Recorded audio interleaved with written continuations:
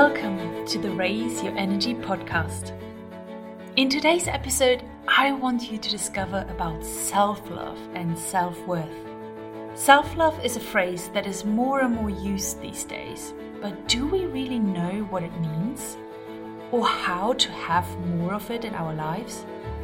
On a scale of 1 to 100, how high would you rate yourself on your self-love? How much do you love yourself already? The higher the better, right? But if you're like me, then you might struggle with the concept and actionable steps to take to increase the love for yourself. So I want to take the opportunity to shine a light on this topic and share what I have discovered so far. Stay tuned.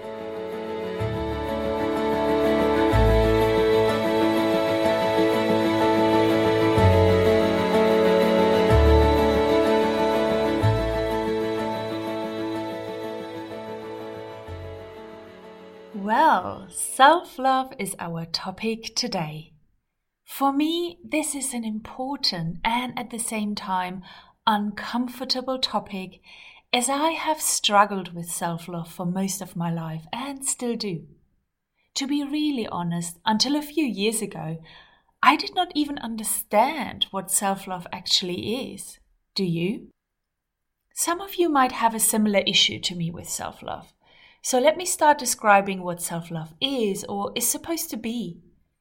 When you Google self-love, you get this definition. Self-love means having a high regard for your own well-being and happiness.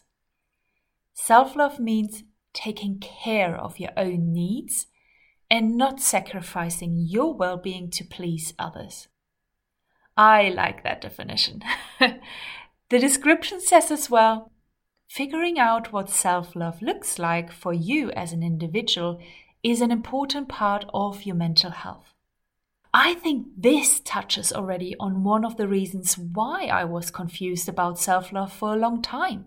It says that each one of us has to figure out for ourselves what self-love looks like. So the first lesson for us is, don't take on someone else's definition of self-love. Or don't try to copy someone in their way, how they express or implement their self-love. The same as we don't all love the same way a person, we all have our own unique way of self-love that we need to find for ourselves. And that brings me to the second lesson straight away. Loving yourself is a discovery journey. You cannot just apply someone else's theory and think that you're now good in the area of self-love. I truly believe that if we are not willing to go within and truly start to understand ourselves, our wishes, our desires, our purpose, we are not able to love ourselves. And that's why it is a journey and not a switch that you can just flick on or off. When I keep reading one of the definitions of self-love on the internet, soon I come across these words: vanity, selfishness, egotism, narcissism. This is the dark side of self-love, and one of the reasons why I did not want to learn about self-love for a long time. There's still a perception in our society that self-love is equal to being selfish and just looking out for yourself. That if you love yourself, then you're just out for you and you ignore or worse, betray everyone else for your own benefit. I know that sounds a bit dramatic, but this is what some people think or even say about finding self-love. That's why it is so difficult to understand what self-love really is, because it has this label to be seen as egoistic and selfish, when it has truly nothing to do with it.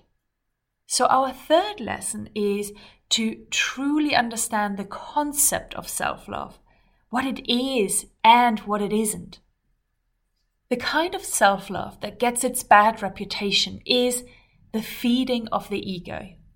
That's how I describe it and understand it.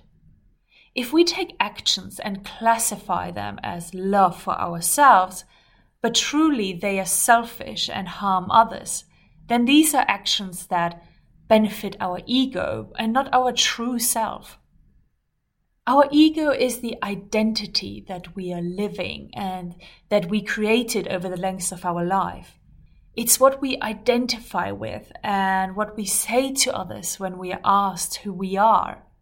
A parent, a husband, a wife, a manager, a teacher, or a doctor. A German, an Australian, a US national. Hetero, gay, white, or black. These are all examples of identities that we collect over the course of our life. And these identities build up our ego. We collect these identities to fit into the world and to be able to describe ourselves to others. Sometimes it describes our history, our journey so far. It can describe our accomplishments and what we are proud of to be. Sometimes it describes what we believe in and to which group of humans we belong to, willingly or unwillingly. And people can take actions to benefit and support the ego and the identity and call it self-love. We can justify actions based on our identity, even if our actions hurt others. It's another topic we can go into another time to understand what the ego is and what we do to hold up the facade of our ego. But today we are speaking about self-love. So when people take actions and make decisions and call it self-love, but it is really for the benefit of their ego, that's when we are looking at selfishness and narcissism. Most of us have a good feeling when we look at other people's actions to distinguish if it was true self-love or rather selfishness. We have a good nose for it and can sniff it out. But when it comes to ourselves, it starts to get more difficult. We are more blind to our own actions and reasons for them. But let me give you a quick reference that you can use to distinguish between self-love and selfishness. Self-love means to love and heal yourself, and not the ego or identity that you portray to the world. Self-love actions are not hurting others. Selfish actions can hurt others. Self-love leads us to understand our true self better and to connect with our higher self and the creativity and energy we can enhance through it. Selfishness leads us to do more and more to feed our ego, the identity that we cling onto. But it will never feed our soul, our purpose, or our higher self. Self-love leads us to have greater compassion and empathy and love for others. Selfishness stops us from caring for others as it needs all the energy to feed the ego's needs, desires, and goals. These are just a few guidelines between the two that can help you to better understand self-love and how it has nothing to do with being selfish or egoistic. But of course, that doesn't mean that others will always see self-love actions for what they are. We are all learning, and you can be part of bringing these lessons into the world. Let me move on to a reason why we might find it so hard to love ourselves in the first place. A significant reason is that we can carry around memories and feelings from our past that create feelings of guilt, shame, regret in ourselves. For things that we have done in the past, that happened to us in the past, or that others told us about ourselves in the past. And these memories, these thoughts, and the feelings that get created can stop us from loving ourselves or let us feel worthy of loving ourselves. So lesson 4 in self-love is therefore to accept who we are and what we have done and still go on the journey of self-love. The past is the past and can never be changed. But what you can change is the way you think about it and how much you will let it influence your present moment or even your future. If you want to go on this journey of self-discovery and self-love, but you carry around this baggage from your past that is pulling you down, you can choose today. Do you want to keep holding onto this baggage and let it slow you down on your journey? Or are you ready to leave it behind? I love this statement. A memory without the emotional charge is called wisdom. If we can let go of the feelings of shame, guilt, blame, and regret from our memories, if we take them apart and just have the memory without the attached feeling, that's what it's called wisdom. They turn into life lessons that we can learn from. So for you to be able to let go of this baggage, you want to let go of the emotions and feelings that you associate with the memory. Various techniques can help you to let go of these emotions, like forgiveness work or tapping. There is another way to block our self-love journey, and it is more focused on the present moment and the future instead of the past. I give you a few examples of thoughts that people can have. First, I have to lose 20 pounds, then I can love myself. First, I need to get this new job with a higher salary, then I will be able to say that I achieved something in my life. When I finally get married, that's when I'm complete and can love myself fully. First, I need to have children that I completely love, then I will be worthy of love for myself. Does any of that resonate with you? All of these describe the situation that we currently feel unworthy. That we are not allowed to be loved or love ourselves in the way we are. That we are not complete now exactly how we currently are. But we are whole. We are complete. There is nothing that we need to achieve to be more complete. There is not somebody who we need to be complete. There is not a different way we need to look like to be complete. There is not another identity that we need to reach to be finally complete. This is my final lesson, number 5. We are already complete right now and the way we currently are, always. If we accept that, or minimum can start to accept and understand, we can take meaningful steps towards self-love, self-acceptance, and self-worth. I'm not saying this is easy. It might sound simple, but for sure this is not easy.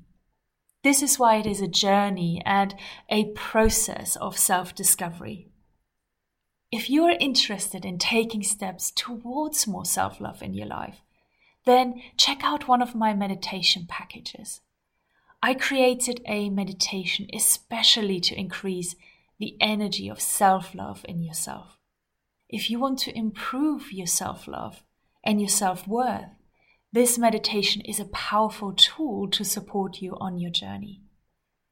We know how to express our love to our children, our partner, family, and friends. We know the words to say to make them feel loved and cared for. In this meditation, you will learn to express love to yourself and say these loving words to a version of yourself that needs it the most, whether it's your past self, your current self, or your future self. And the meditation comes with a workbook to collect these loving words and expression for your meditation, or you can just let them come during the meditation. Either way is the right one for you. And the cool thing is that it comes as well in different lengths, so you can choose between short version for when you don't have much time, or the longer versions when you have spare time to go through the full process.